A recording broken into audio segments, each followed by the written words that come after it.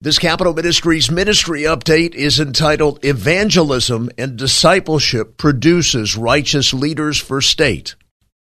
Personal righteousness in a population, in citizens and especially in public servants, is the single most important commodity that any country can possess. The very success of a nation's future depends upon the righteousness of its people, and especially its leaders.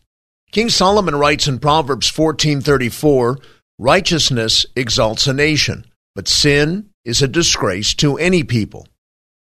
Throughout the Old Testament and the New, the Bible places a high priority on reaching the affinity sphere of political leaders with the Word of God, because characteristics of righteousness are necessary to the dispatch of good civil government. And the only way to produce these virtues in leaders is through the evangelism and discipleship efforts of the church. The state reflects the collective righteousness of its people much more than it is the cause of it.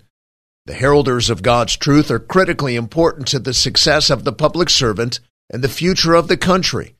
The expositor, instructor of God's precepts, is the seminal incubator of a country's present and future culture. As the discipleship priorities, responsibilities, and manifestations of the church go, so goes the state.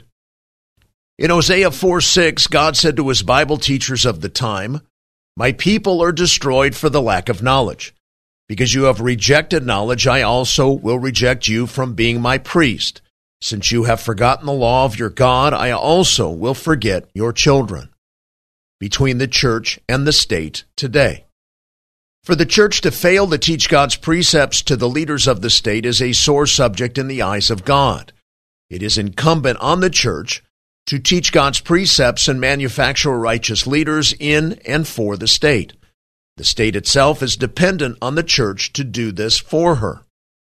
It is indeed sad today how many pastors in our nation sacrifice their call to evangelism and discipleship on the altar of societal change. It is much more effective in the long run if the pastor is pre-political, building men and women in Christ to then go and lead in the state. That is God's design. The truth of this principle has inspired and propelled Capital Ministries to found discipleship Bible studies for political leaders since 1996.